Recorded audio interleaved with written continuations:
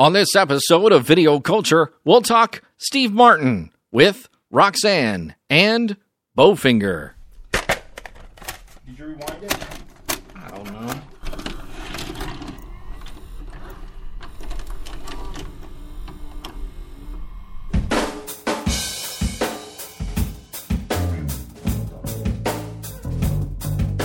In a time where everyone has a podcast. In a place where everyone has an opinion. Two heroes, Matthew and Ryan, against all odds, are here to save your movie viewing experience from total disaster. Your trip through the video aisles of yesteryear begins now. There will be chills. There will be thrills. And there's a good chance that Ryan will have a coffee spill.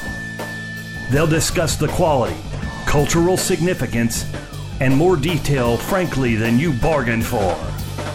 Here's your host, Ryan Acree and Matthew Essery.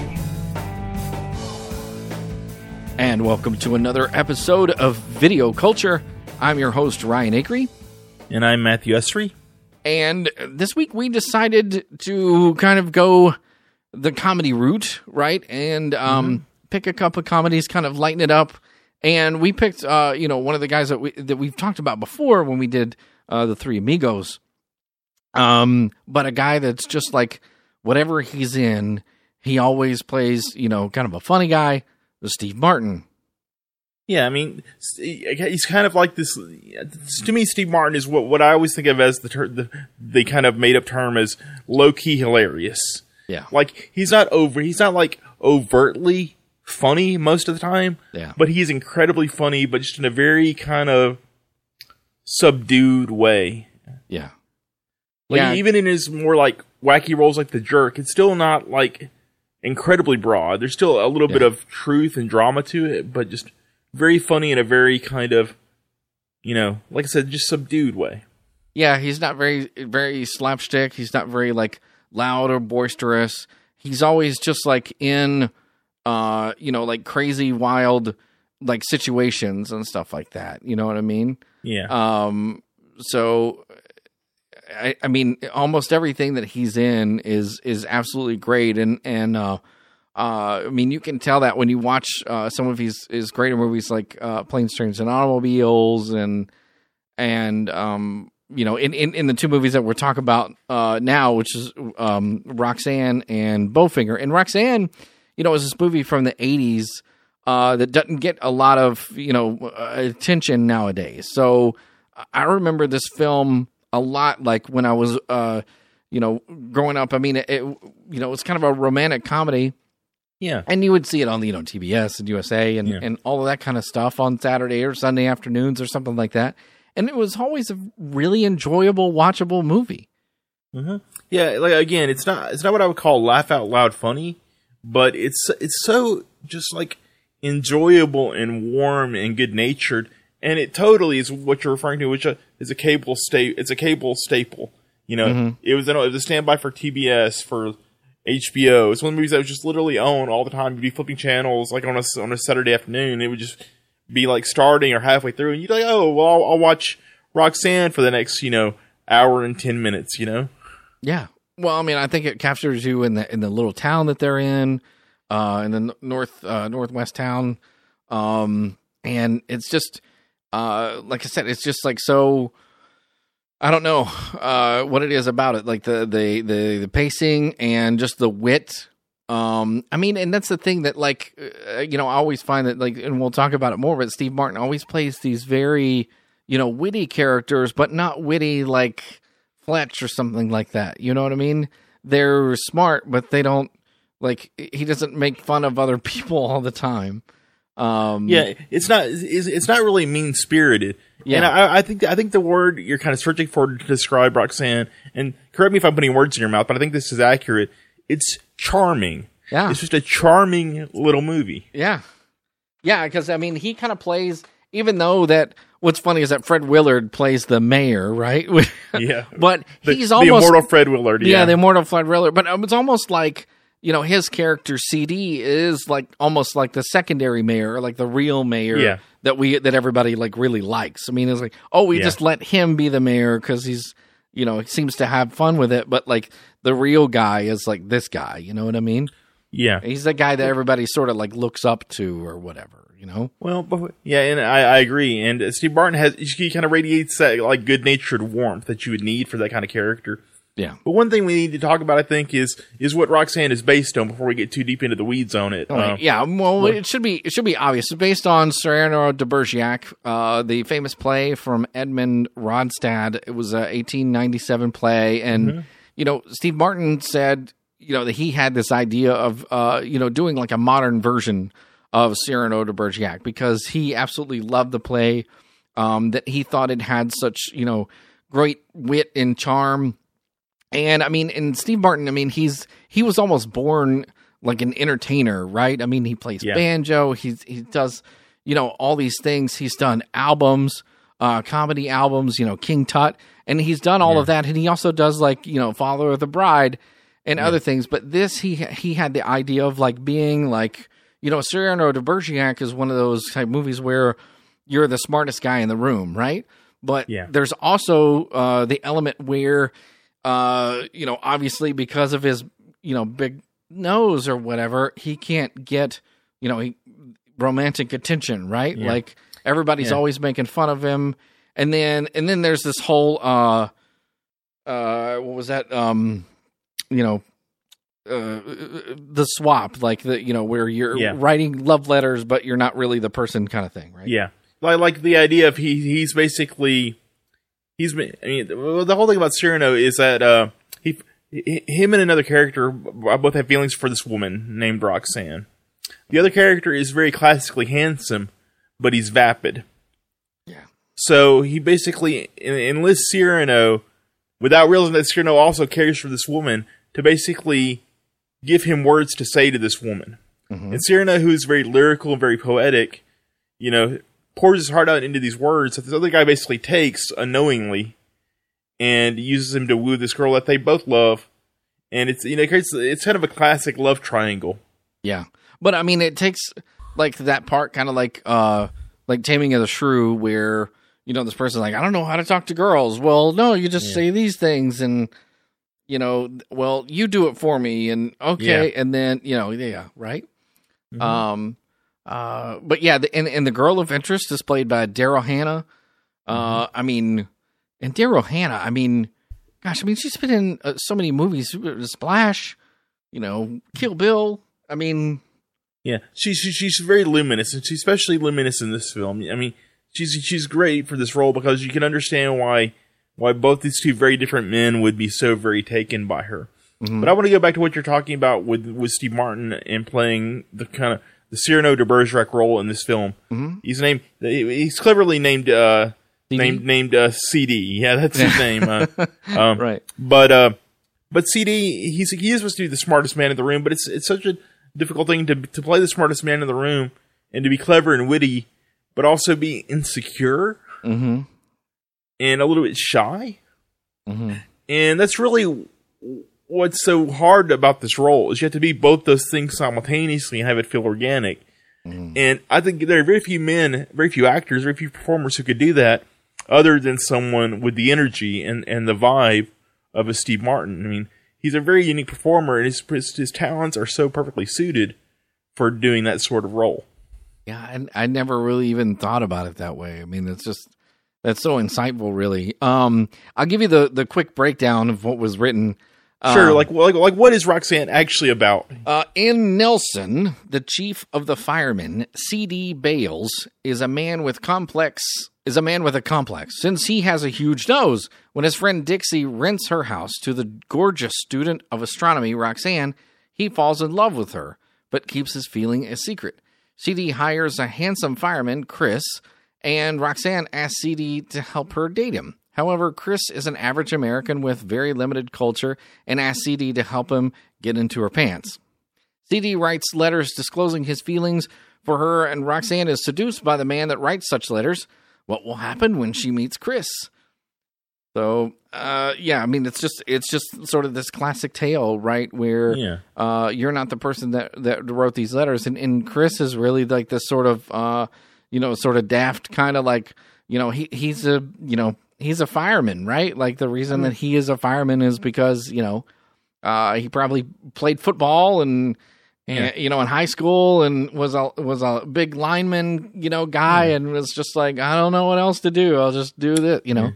Well, one thing I've always liked about the story of Cyrano de Bergerac is that Christian in the original story, cleverly enough, Chris is is not a bad guy at all. He's just sort of, he's just very average. You know what I mean? Like he's not overly poetic. He doesn't know how to express himself well. He's your typical like 1980s guy. Like he doesn't know how to be romantic or how to be eloquent. Mm-hmm. He's just getting by on his looks. And truthfully, he's shy too, but he's shy in a different way than CD is. Right. So that's something I always liked about the film is that neither of these guys are bad guys. Mm-hmm. You're not actively rooting against one or the other. You just, you kind of want everyone to be happy. Right. Yeah, exactly. And Shelley Duvall plays Dixie. She plays like kind of, CD's friend and confidant. Which, I mean, she's always great. I always love seeing Shelley and it's always nice to see her pop up in things for sure. Yeah. Yeah. And then also, Fred Willard plays the mayor.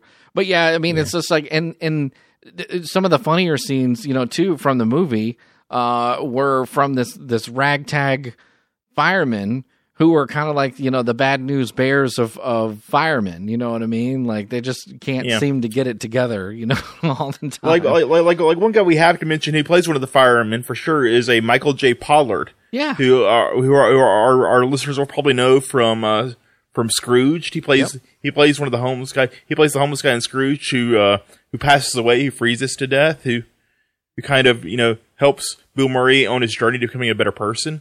Mm-hmm. Like he pops up, he's one of those guys who's just, to me, he's one of the faces of 80s movies. Like he's somebody who always pops up as like a supporting character or like a background role, and he almost always steals the movie. Yeah. In these kind of like weird little oddball roles, Yeah, he's a great character actor. He plays Andy, one of the other firemen. And what's funny about that is that when me and my wife were watching the movie, I'm sitting there, the credits are rolling because this is like the 80s, so all the credits are, before. And so it's like, Steve Martin, Daryl Hannah, Shelley Duvall is like, and then I'm like, I see Fred Willard. And I'm like, oh yeah, Fred Willard. I forgot he's in this movie. And then after that, then Michael J. Pollard's name comes up next, and my wife goes, "Oh, Michael J. Pollard, yeah, yeah, Well, he's one of those guys. You're like, hey, it's that guy, yeah." And then then when he showed up in the film, I'm like, "Oh yeah, there's that guy. He played the ghost in Scrooge." And she goes, "Oh, okay." And then I look him up. I'm like, "Oh, that was Michael J. Pollard." we both had a good laugh. And I think this is one of the very first. I think this may be the very first film role for a very young Damon Wayans. It is, yeah. He played one of the firemen too. It is his first role. Yeah, he gets one little main scene, like where he gets to talk about how big CD's nose is. Yep, but the last Boy Scout himself, Damon Wayans. Right. Yeah, there he was. Yeah, I think he's in all the scenes really where there's the bunch of firemen, but he actually has a line or two in that one scene. Yeah. We actually get to see him sort of like up close. But I mean, and it's just, this town though, let's just talk about the town of Nelson. It's one of these like sleepy, like Northwest, towns. It looks like CD didn't even like drive. He's just like walking everywhere. It looks like the perfect place to live, right. It's like something out of a Hallmark movie or something like that. Yeah. Like it's, very picturesque.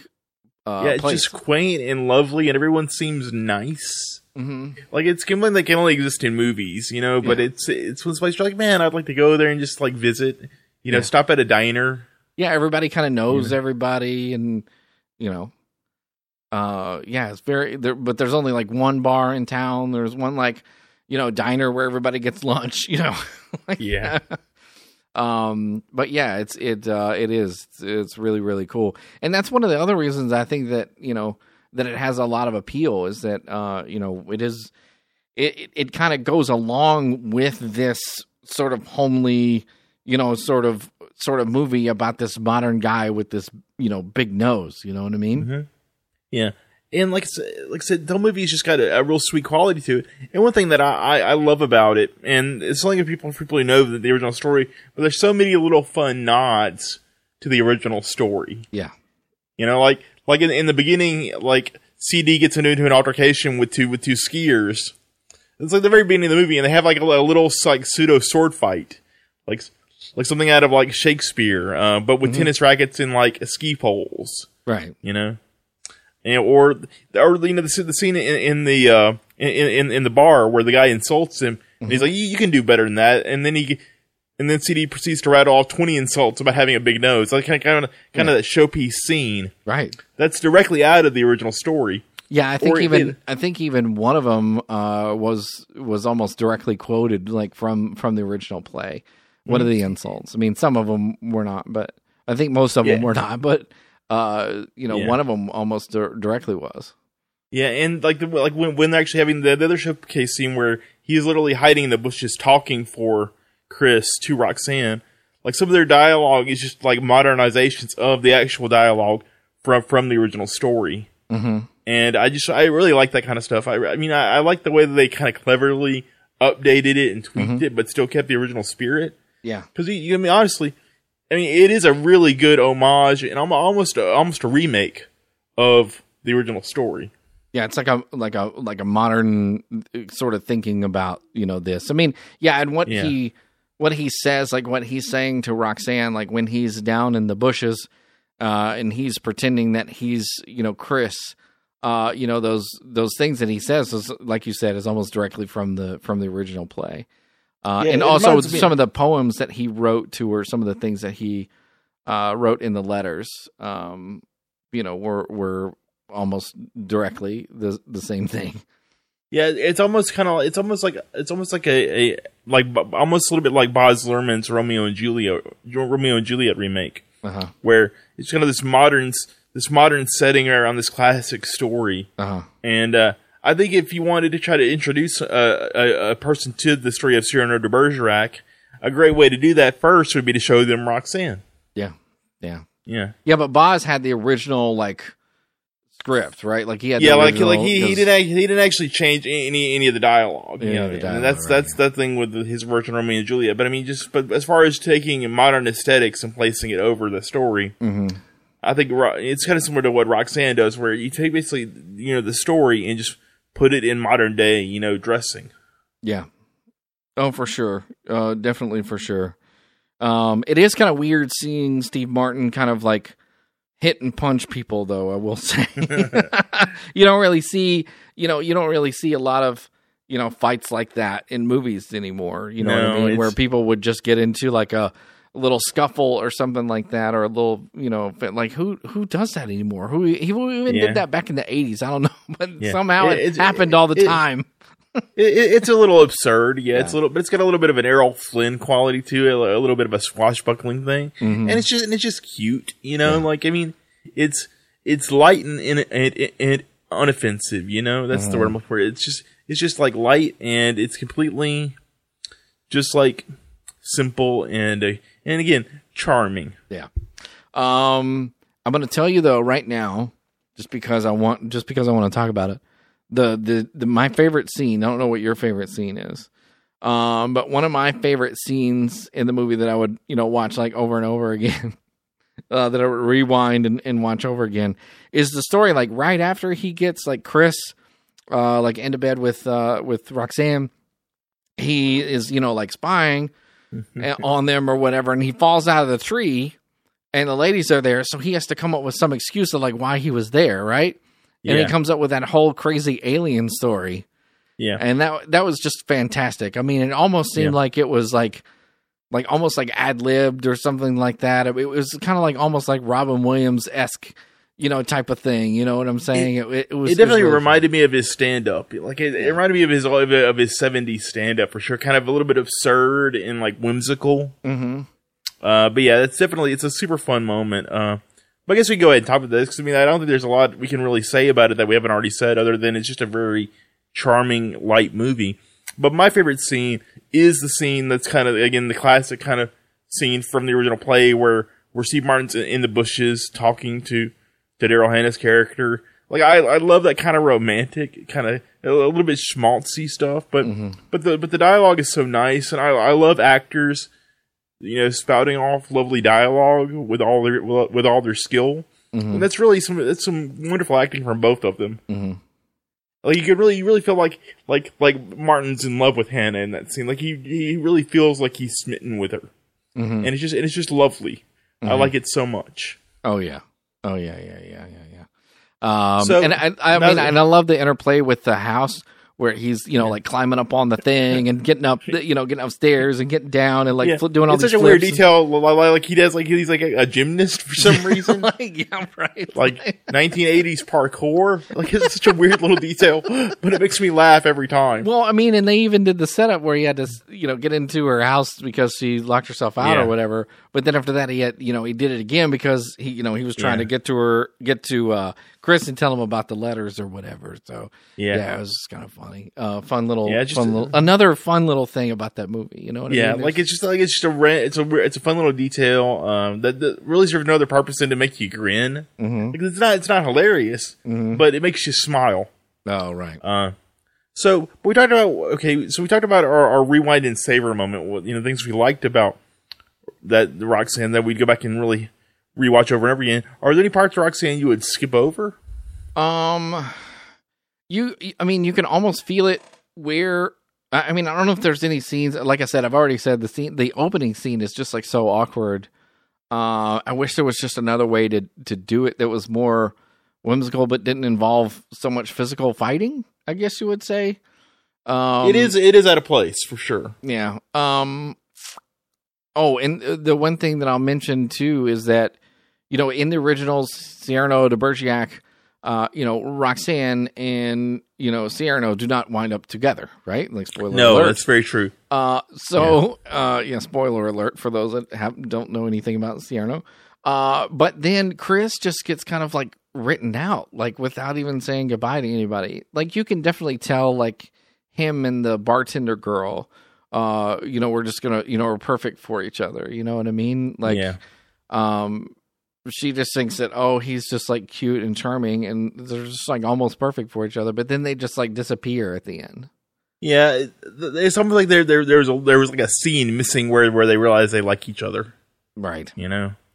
Like, it just kind of jumps to that. It's like the movie realized that they had to get him out of the way to get to the ending. Like, right. Like, we're out of time. We only got so many minutes left. Well, it was kind of those like, where you look at one another, like, and your, my eyes are dancing, your eyes are dancing. Like, hey, I'm going tomorrow to go. You want to go? Like, it's kind of one of those like, hey, let's get married, kind of things. Yeah, but without any pretext or build up before that, it just seems almost like out of place. Yeah, it does. It does just a little bit, but that's the fact that the movie is so good natured that it doesn't want anyone to be unhappy. Mm-hmm. Like there are no losers in Roxanne. Everyone gets to have a happy ending in some way. Oh yeah, for sure. It's nice. Yeah, it is nice. I mean, that town put out the fire, and everything's good. Oh yeah, the firemen actually get to be like useful firemen. It's like the C plot of the thing is all about him training these Keystone Cops-esque firemen. And they actually get to put out a fire and do a good job. Right. So yeah, the actual structure of the movie is actually pretty tight. And the fact that they're like setups and payoffs, and everything kind of gets paid off, Yeah, and the movie's only like 109 minutes or something like that. I mean, it's really... Which, we appreciate short movies here. Yeah, appreciate short movies. And I will say this, like, you're not a big fan of, like, romantic comedies, I know. I'm not, but I do like some. Right, and this is one of them that would be on your list, right? This would be... Yeah, okay. All right. Yeah. I want to make sure that our audience, that's clear. This has Matt approval. Oh yeah, I dig this one a lot. I mean, I suggested this one when we were talking about coming up with Steve Martin movies to do. Yeah. Definitely. No, I had great memories, watching it. When I was like I said, growing up, and it was awesome to watch today and know that it still holds up. I mean, there's nothing really like like really sort of out of place about it at all. I think, other than the weird fighting scenes. Yeah, I mean, like I said, there's very few missteps in it. Like I said, it's not. We keep saying this again. It's not like laugh out loud funny.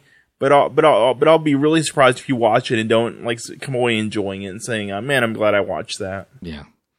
Yeah, it's a very amusing and very charming movie, for sure. All right, so let's move on to Bowfinger. So in 1999, Steve Martin and Eddie Murphy like teamed up to do this movie Bowfinger, and I think that I guess we need to talk about like what it's about, because it's like, you know, we can say Roxanne is like, oh, it's about Cyrano de Bergerac, but there's no context to anything. So it's basically, and I looked at a lot of plot synopsis, and they were very long and drawn out. Yeah, it's kind of hard to explain. So I have a one sentence though. I found one. Okay, let me hear it and see if this works. When a desperate movie producer fails to get a major star for his bargain basement film, he decides to shoot the film secretly around him. Yeah, that's a pretty good way of saying it. Well, I mean, really, the whole, you know, MacGuffin, or what keeps this movie going, is like that is the film. You know what I mean? There's nothing really like behind the other things, right? Like this is the only thing that we're concerned about. Yeah, like Bowfinger is the name of Steve Martin's character in this film. He is an Ed Wood-esque director. He makes schlocky little movies that don't make any money, and he's low on cash. His cast of characters don't really want much to do with him, and he's made like this last ditch. He's got what he thinks is a good script that sounds actually horrible, but he thinks it's a good script, and he thinks if he can get a big movie star to be in it, all his luck will turn around. Yeah. The only problem is the star he wants doesn't actually know he's in the movie. Yeah. Well, because he kind of decides, you know, to secretly put him in the film. Yeah, I mean, it's a little bit like the producers, or like you said, or like Ed Wood, or, you know, something like that, where they're, you know, but this is like, he's trying to like shoot the movie without the guy knowing about it, like just like catching them on the street or catching them in public places, and then you know, and it's this weird sci-fi movie. Yeah, like what he doesn't know, it's a movie about alien abductions, and what he doesn't realize is that the star of his film, his unwitting star of his film, played by Eddie Murphy, is a paranoid person who actually has delusions and worries about alien abductions. Right. Like, yes, he's like a paranoid schizophrenic himself. Or you know. Yeah, who's going under treatment with a group that's meant to be a parody, and I want to make this very clear, it's a parody in case anyone from that group is listening, of the religion of Scientology. Yes. Yeah, it is. Yeah. I mean, that part is pretty obvious that it's trying to you know, mimic. It was called like, was it Mind Meld or Mind something? Mind Think? Mind Think? Yeah, Mind Think. But yeah. So he's a part of this this group or whatever, and you know, overseeing his treatment about all of this stuff, you know, or whatever. Yeah, and so Eddie Murphy plays his character's name is Kit Ramsey, who's like this action star, and Robert Bobby Bowfinger is trying to get this movie made, and you know, so instead of like being honest with everybody that's like with his, you know, production group, he's like, you know, he's basically pulling their chain. So he's pulling like, you know, Kit Ramsey's chain, right? That they're shooting in secret, but he's also like telling everybody, oh yeah, Kit's going to be in it, but we can only do it this time. Yeah. And we have to do it. He's super method. Yeah. Right. He's like so into his character. Like we have to do it, you know, and he doesn't want to see the cameras, and he doesn't, you know, that would just break his concentration and break his character. Yeah.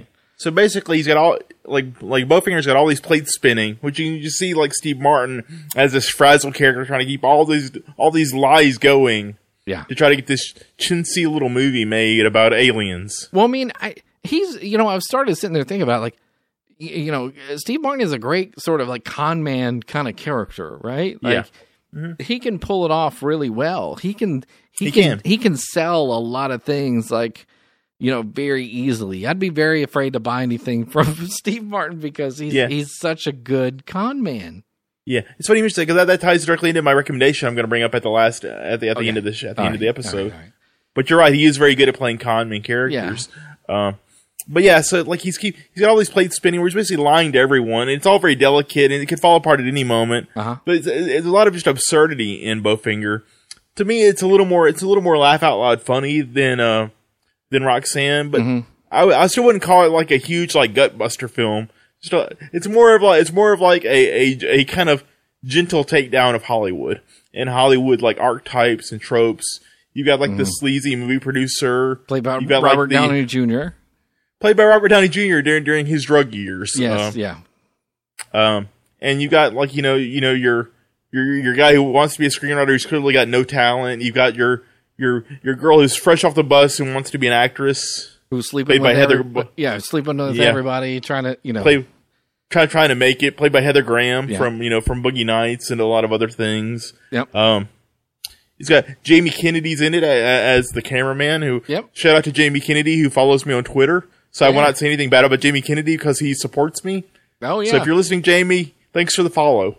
Oh yeah. No, that was Jamie. Plays a great sort of cameraman there and. Great performance there, and I mean, because all the cast is great. I mean, even the other people that plays his agent or the other people, and then Eddie Murphy also plays like another character. So like when you see the advertisements, you see like Steve Martin and you see like Eddie Murphy, but you see like Eddie Murphy is this really dorky, like nerdy guy, and that basically is Jefferson Jeff Ramsey. Who comes in, who's like this ringer lookalike that they're going to get. Yeah, he comes about halfway through the film. Yeah, yeah, comes in and he's because they realize that they need some close up shots or they need some other shots and some filler stuff, and they can't get Kit, so they're like, oh, find a lookalike, and he's a lookalike. Well, it turns out that's his cousin or something like that. Is that his brother? His brother. Like apparently his twin brother, but he's a dork. Yeah. And and even he doesn't realize what's going on. He doesn't realize that they're kind of cheating his brother. But the best thing about Bowfinger is really Eddie Murphy's performance as Jet. He is he's so funny. He's like this nebbish guy who just wants people to like him. Mm-hmm. He's got like thick glasses. He's such a stereotypical nerd look. He's got braces and thick glasses, and he's got kind of a nasally voice. But something about him is just kind of adorable. Mm-hmm. Like you want to be like, oh, you're doing a good job, buddy, and pat him on the back, Yeah, he's really sort of Urkel-ish, but they dupe him into thinking, oh yeah, we want you to be in the movie. Oh yeah, you guys want me? Like it's just like they're not telling him, oh yeah, we want you to be Kit. They're like, no, we want you to be yourself.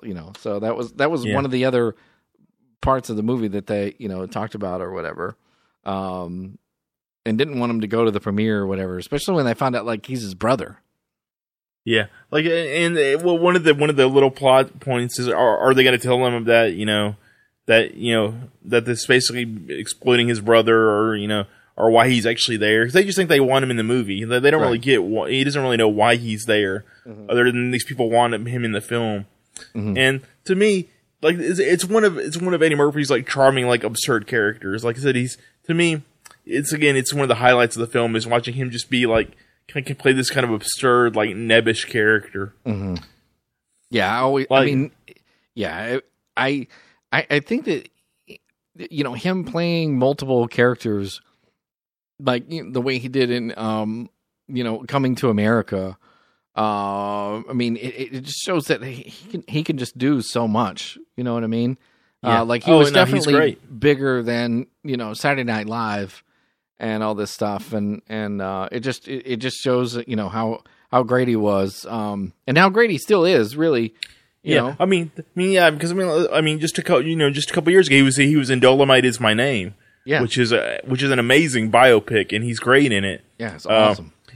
Like we talked about with Stallone, in the episode we did on Sylvester Stallone, Eddie Murphy's one of those kind of guys who has constantly had comebacks. Yeah. You know, like he's always kind of written off like, oh, he's a has-been, oh, he makes terrible movies. Yeah. And then he'll come out with something and it'll just blow people's minds. Like, and they'll be like, oh, Eddie Murphy's back. He's better than ever. No, you know? I looked at, I mean, he did like Norbit and all that kind of stuff and Meet Dave. And then after that, there was only like really a 3-year period that he didn't do movies. Other than that, he's done a movie almost every year. Yeah. Even since like 2019. But yes, there was a period between 2016 and 2019 that he didn't do any movies, but that was it. He's always done a movie. Yeah. Now, it might not be the greatest thing, or it might not be, as great as, Coming to America or, as great as Beverly Hills Cop, but I mean, he's in it. Oh, he definitely never stopped working. What I'm saying is like so much about like, people were kind of like, oh, it's another cruddy Eddie Murphy movie because he did make a lot of stinkers. Yeah, and my point was, Bowfinger is one of the many times where he had a comeback film. Yeah, where he had been in a lot of things that weren't very good, or that people said weren't very good, and suddenly comes back and they're like, oh yeah, Eddie Murphy's great again. Eddie Murphy's always been great. Eddie Murphy just sometimes has questionable taste in projects. But when he gets the right material, he's magical, and I think the roles here in this film, the dual roles, are really perfect for him. I mean, he's funny in both. Like he's funny as the paranoid kid. I mean, like his paranoia stuff is hilarious in this film. And he's great. He's great as like his nerdy twin brother. And then you have like Steve Martin again, just being kind of sweetly conniving, sort of parallel with those two characters. And to me, it makes the whole thing very fun, very light. And especially if you like if you like Hollywood and you like the movie business, like the idea of the movie business, it's a very fun movie to watch. Yeah. Oh, for sure. I mean, definitely, the movie business is very much highlighted in all of this, right? Like, making it, becoming a star, like, because there's the people that are actually like, doing the stuff, and then the people that are like kind of pretending to do the stuff are like, oh yeah, we're going to be big just because, they act or they have a camera or like whatever. One of the people that we failed to mention as part of the cast is, and I'm probably going to mess up her name, is Christine Baranski as Carol. Yeah. And she's great. She was in The Good Fight, a series on Paramount Plus. She was in Sybil. Yeah. A lot of good things. Yeah, I don't really see her, as much, but she, a wonderful character. I mean, it reminded me a lot of, if you watch like Schitt's Creek, reminded me of like, Moira or whatever, she's like this great, sort of actress or whatever. Like, but yeah, I loved her character, in that movie. Like, I trying to think of the words, and I'm never as good as words as you, and it makes me so mad. But because I just say that she was, you can't beat yourself up with this. I spend way too much time doing this. Well, because I just sound like an idiot. I'm just like, yeah, remember that part of the movie? Yeah, that was good. No, you don't. You're like Chris Farley in those SNL skits. Yes. Remember that time?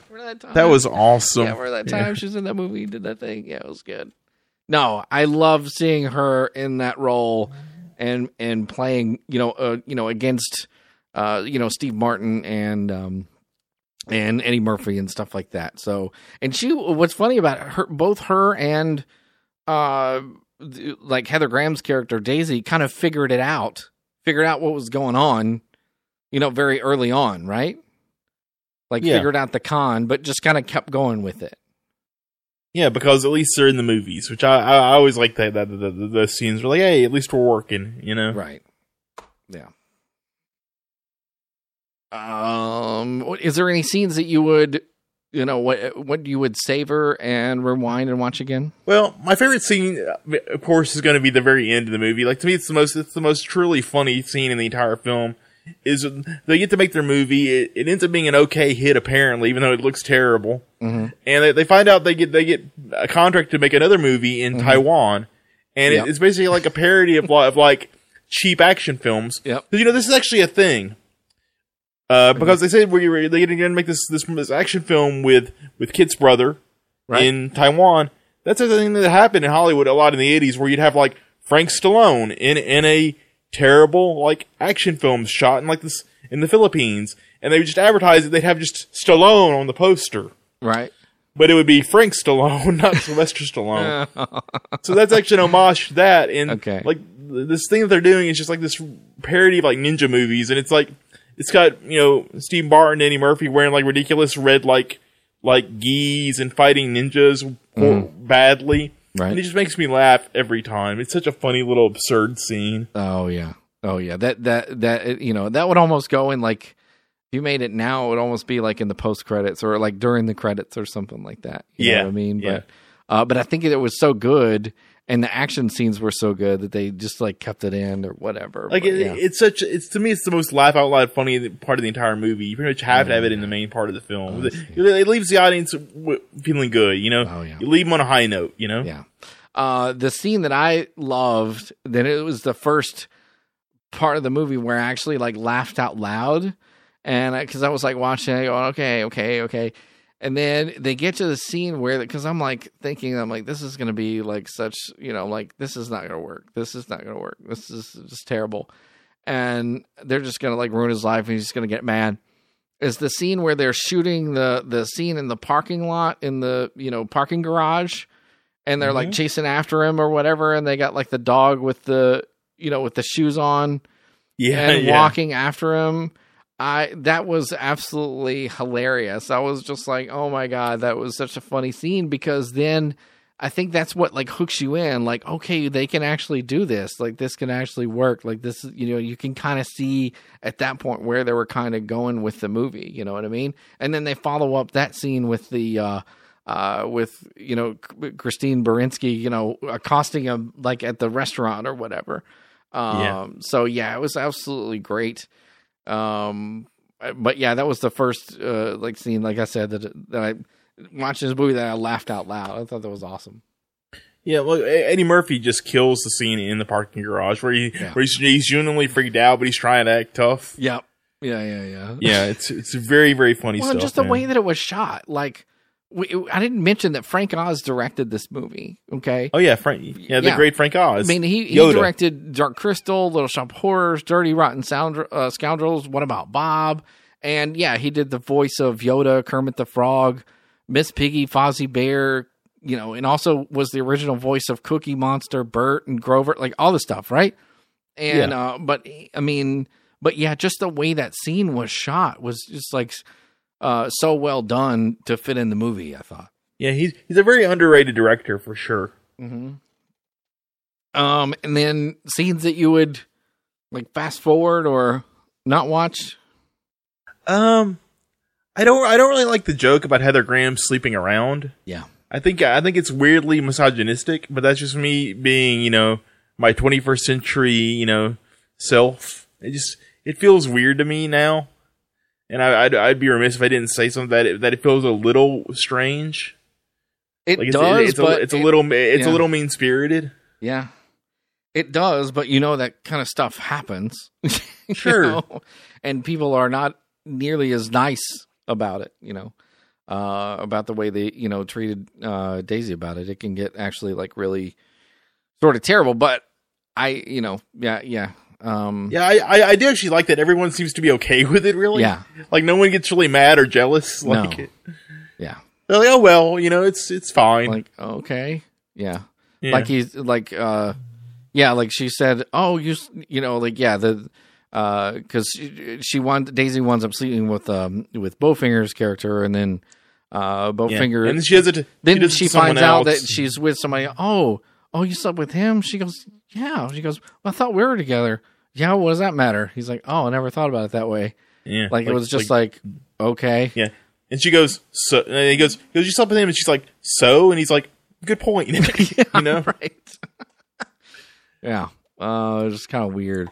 But yeah, in the final scene, I love too. I mean, the whole, what do they call it? The freeway scene. Oh, I was going to say the fairway. I'm thinking about golf for some reason. The freeway scene. Yeah, that was awesome. I would watch that again. But there's not much though that I would sort of cut out those. But you're right. That does Heather Graham's character does kind of leave you feeling just a little weird. Like it's not. I said mean spirited. That's not the right word. It just left me feeling weird. Yeah. But everything else, uncomfortable. Yeah, because it felt just a teeny bit misogynistic. But what do I know? But one thing I do like about the movies, for the most part, everything about the ending, the fact that they get to make the movie's for some reason a success. Mm-hmm. People seem to like it. The fact that everyone gets a happy ending, Yeah. There's no no one goes to jail. No one gets punched out. Yeah. There are no bad results. There are no bad outcomes. Mm-hmm. And it's just, again, sometimes you just want a nice, pleasant movie. The kind of thing you got. I was thinking about, these are two movies I could watch with my mom. And my mom would say, well, those were nice. Yeah. No, I remember, I remember my dad, he didn't go to movies that much at all. Never really went to the movies. He was a big sports guy. And, one of his friends, really wanted to go see the movie. I think probably the last movie he saw in the movie theater, or last movie he saw was that he loved was Mrs. Doubtfire. It was his favorite movie. And then so he drug him to go see Bowfinger. And yeah, my dad loved it. My dad thought it was great. I mean, he loves that kind of humor, that kind of good spirited, good nature kind of film, kind of comedy. Yeah, it's something that we've really gotten away from in the past 20 years. Comedy is so either absurd or mean nowadays, or just really really gross, or really what's the word that I'm looking for? Vulgar. Vulgar, yeah. That's a good. Like I say, it's either mean and vulgar, or it's absurd and just completely out there. Mm-hmm. And it's gonna make it sound like two very old me. You have to bear with us. We're both middle aged. But it's nice to kind of go back and watch something that's just kind of two movies that are just kind of low key and just at their very base, just kind of sweet. Mm-hmm. They're both just sweet movies. Mm-hmm. They're just good natured. Mm-hmm. Yeah, I like the vulgar comedy too, the 40-Year-Old Virgin and everything else. But yeah, this is definitely a departure from that. You know what I mean? It's not pushing the boundaries at all, but it's just just an amusing sort of film. And I think that there are a couple scenes that are it's not every scene is funny, but yeah, it's there are some funny scenes. So yeah, but I'll say this: I like hanging out in the world with these characters. I like spending time with these characters, mm-hmm. and that counts for a lot. Yeah, I do too. I want to I want to go up to Nelson, and also I want to go over to Bowfinger's production thing. And just chat. Ask them what they're working on now, that kind of thing. Right. Wait for the FedEx truck to come by. Yeah, exactly. The magical FedEx truck. Yep. Right. So we've reached the point in the show, Ryan, where we asked that question.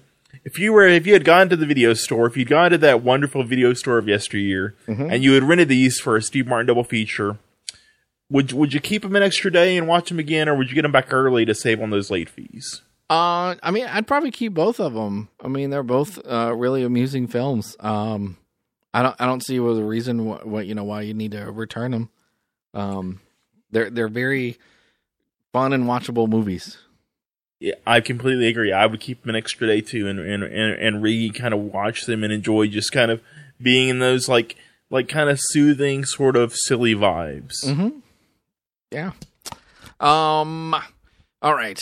Oh, and also to mention too, about that I wanted to mention in Bowfinger, if you are a fan of LA film, there are almost every scene is very iconic, where it was shot. The scenery is very, very sort of iconic, right? They go to it's observatory and a lot of cool stuff. All right, so we're going to go to the notes. I don't have very many notes on either of these films. There wasn't really a lot. Roxanne, of course, was in 1987. Steve Martin says, I remember about making the movie. This is about the creation of Roxanne. And he says, quote, I remember just thinking it was the greatest thing I ever saw about Cyrano de Bergerac. I think it's because The character is so strong. He is a very smart version of what coincidentally is popular with movies today. He is smarter than everybody else, quicker than everybody else, wittier than everybody else, and tops everybody. That's what the original Cyrano is like, and that just sort of takes that vicious edge off of it. Yeah, so, I completely agree. Steve Martin's nose and makeup took 90 minutes to apply every day and 2 minutes to take off. Steve Martin said, God, how I hated that thing. But even though it's absurdly long and it's not realistic looking, it blended well with his face. Yeah, like it doesn't look real, but yet it does look real. If that makes any sense. Yes. Yeah.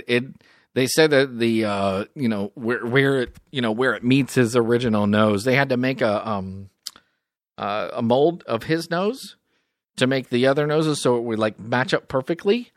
And so they had like a nose for like each day that he was on set. Basically, he would wear like a different one each day. Because, the glue and stuff like that, like all like comes apart. So once you take it off, like you can't put it back on. You have to use another one. And, but yeah, they said the blend to get it to blend with his original nose was really difficult. But it's really fun. It's really great work. I mean, it's, I didn't watch it in high def, but it looks very seamless. Yeah. I watched it in high def. I still couldn't see the blend line. I mean, so yeah, amazing work.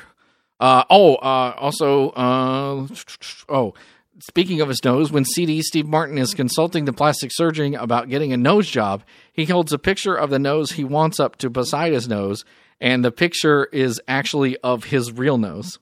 Oh, really? Yes. That's cool. So this was the second movie to star Steve Martin in 1987. The other one is, you want to guess? I can't think of it, but go and tell me. Planes, Trains, and Automobiles. Of course. Yeah. Bales is challenged to tell 20 nose jokes. After he tells 18 or 19, he asks, how many is that? Which he's told 14. So he goes on to tell another 6. So it's actually 24 or 25 in total. One of them was deleted in the TV version, resulting in the different totals. It was a sexual joke that they took out. Yeah, it's one about satisfying two women at once. Yes, yeah, that's correct. Use your imagination. Yeah. Roxanne was filmed in the summer of 1986 in the town of Nelson, British Columbia. So that's actually the name of the town. So they didn't want to change it because then they had all the signs. Everything was already there. So they just left it. So they did have to paint the mailboxes blue to match the USPS like mailboxes, not the red of Canada Post. So if you look at like where he's like shoving the all the letters into the mailbox, it's a blue mailbox, not a red one. Yeah. So they also used a Miller Beer neon sign in the bar that said "Made the American Way," which would have never been in Canada. So just to fool you to think it's this town up in like Washington or Oregon or movie magic. Yeah, movie magic. The budget was only $12 million, and the box office $40 million. I remember it being a hit. Yeah, it was very much so. Roger Ebert gave it 3.5 out of 4 stars. He says, "What makes Roxanne so wonderful is not this fairly straightforward comedy, however, but the way the movie creates a certain ineffable spirit." Perfectly said. Yeah. Would you have ever come up with a way to say it that way? No, that's a very expensive word he just used there that I would have to think about for a minute. I don't think I've even used the word ineffable in anything I've ever written or said. Yeah, I'm stealing it now though. So all right, see, you put another word in your list. Your $5 words, man. Yeah. Every day. Yeah, got to get those expensive words out there. Rotten Tomato critic scores 88%, audience 63%. Which I find strange, but okay. Yeah. I mean, it's not the most fast-paced kind of movie. It's not the most straightforward romantic comedy that people are probably used to. It is an adapted play, kind of. But yeah, I guess I can kind of see that a little bit. Yeah, I just don't agree with it. Yeah. It is number 71 on Bravo's 100 Funniest Movies, though. So there you go. Yeah, vindication. Bowfinger, 1999. Reportedly, it was based on a real incident in 1927.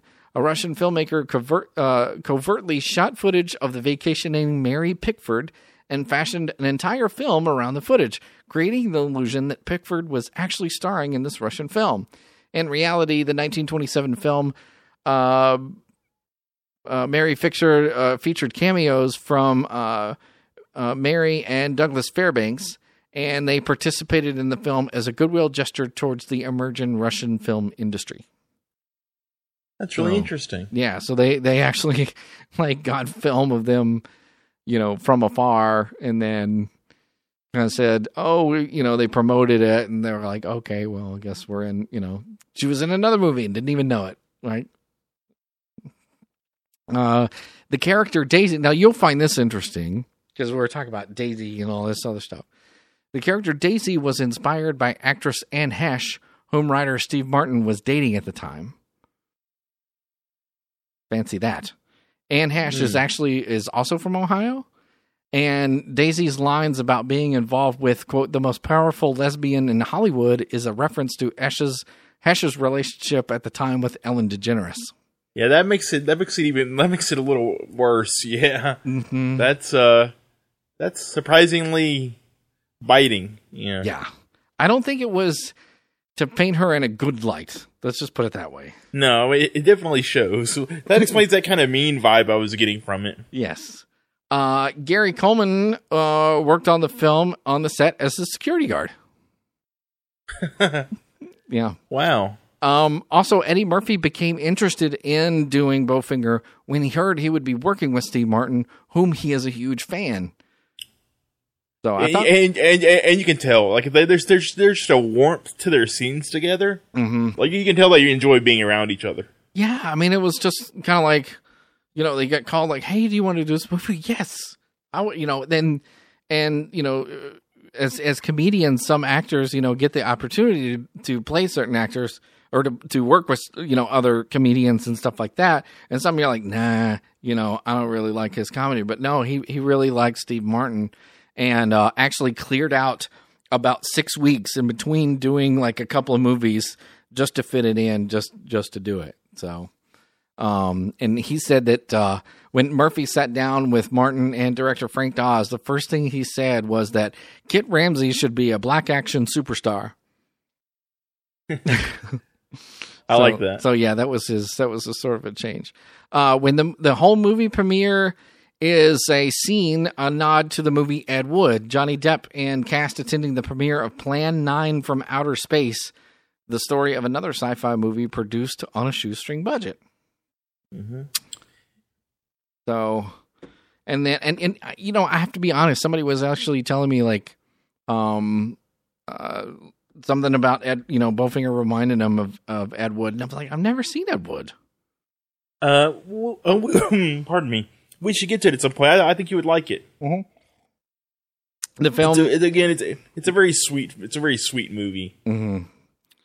For Bowfinger, the budget was $55 million, box office $98.6 million.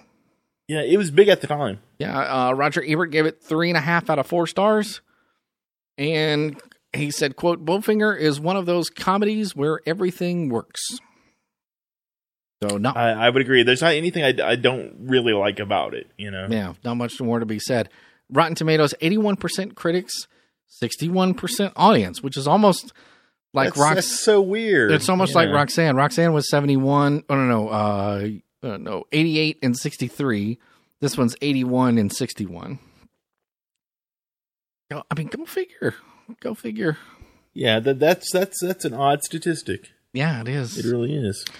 Really is, but that's the way it is. So that's it's not for everyone, but I mean, I can't imagine anyone not getting something out of these films. Yeah, it's true. I mean, I think that they're both sweet, right? I think everybody, I don't know what audience expects, but they always expect, when big names like Steve Martin or Eddie Murphy, do something, they expect something like spectacular. And to me, I always think as long as it's enjoyable and they did a great job at it, that's the most that that's the best that you can do, whatever. Like, these guys are working stuff. I mean, not every, song on an album of an artist that you're going to really love. You know what I'm saying? So, yeah, I completely agree. Yeah. Sometimes things can just be enjoyable. Right. So, I mean, some albums of artists that I love, I don't particularly not the first thing I grab, but I mean, I still enjoy it. You know what I mean? So, yeah. It's not my first pick when I watch a Steve Martin movie or an Eddie Murphy movie.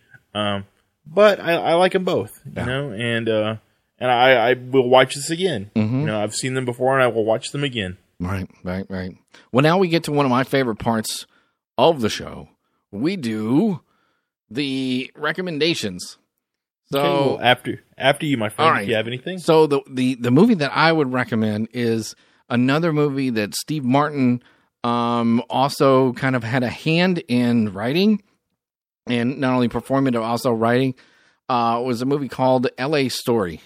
It's not the same movie. Excellent choice. Yeah. Was that the movie that you were going to say? No. But that's what I'm saying. It's an excellent choice. Oh, right. So he plays like it's another sort of like romantic film where he plays this weatherman, and he's getting these weird messages on the on the billboard, and it's just kind of fun, just kind of a fun look, about what it's like being a weatherman and finding love and all this other kind of stuff. It has Sarah Jessica Parker in it. So yeah, it's just, it's a really fun, amusing film to watch. It was another one of those films that would, show up on USA or something like that on a Saturday afternoon. It was, really good. I think that's a great pull. Mine is another one where, again, it's a Steve Martin film again, of course, because it's all about Steve. But he plays a con man.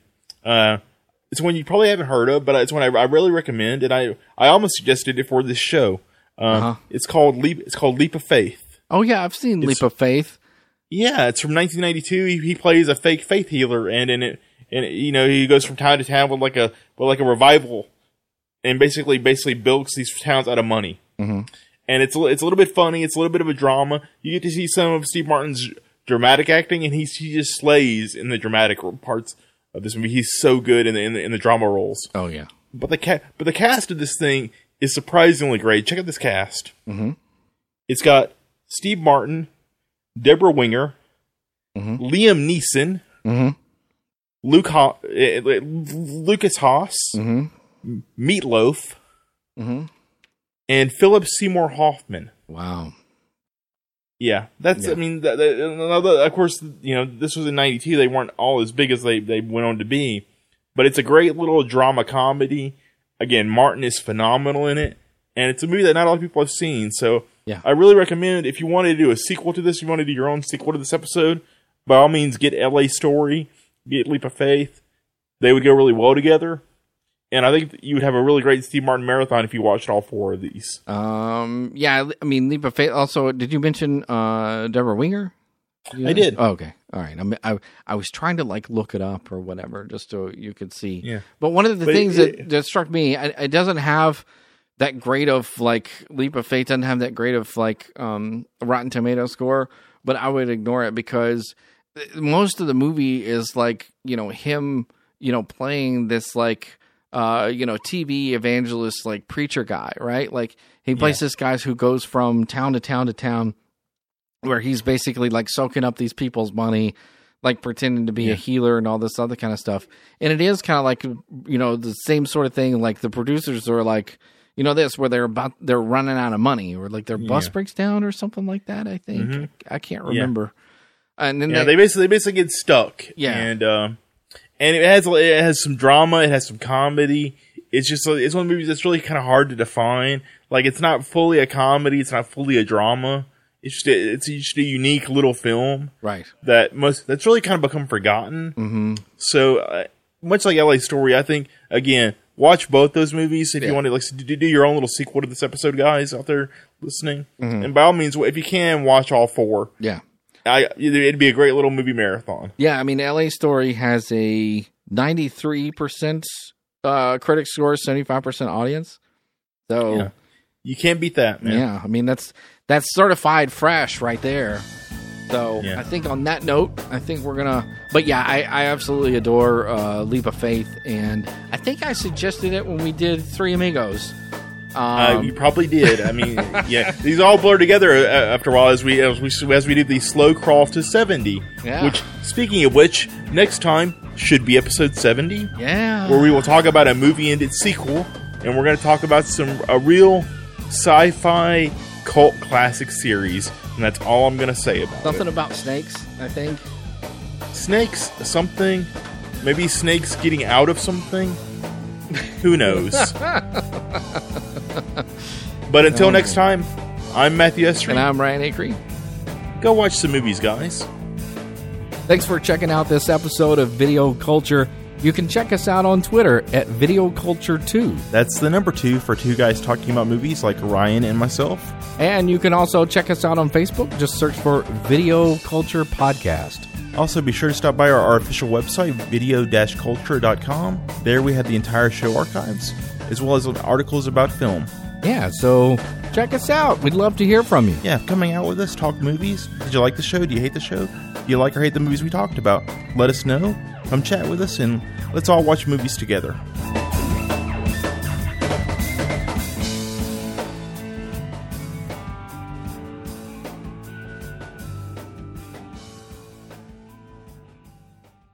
Can I look at those nose cards one more time? Oh, yeah. C.D. Bales had a small problem. They said it was big, but I didn't expect it to be big. He could handle every situation. Except the one that mattered most. I'm locked out of my house. Come on inside, I'll get some tools. I don't have any clothes on. Maybe you'd like some wine with your nose. Cheese. I want to look like Diana Ross. I think she's fallen in love, but she doesn't know it yet. There's someone I think I should get to know better. His name's Chris McConnell. This time I want you to do it, Dave. I want you to cut that thing off. Maybe you could encourage him a little. Look, she wants somebody who looks like me and talks like you. Don't panic. Stay calm. Stay calm. Because there is a heart here That's good. That's okay. that wants yours to know that there's a possible 502 on Main.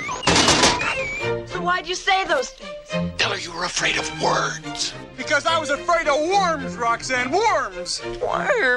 Love may be blind, Get out. Get in. No, get out. Get in. but hopefully Roxanne isn't. Steve Martin, Hey. Daryl Hannah, Why don't you just get that nose job? I did. Roxanne. Hello. 15 love.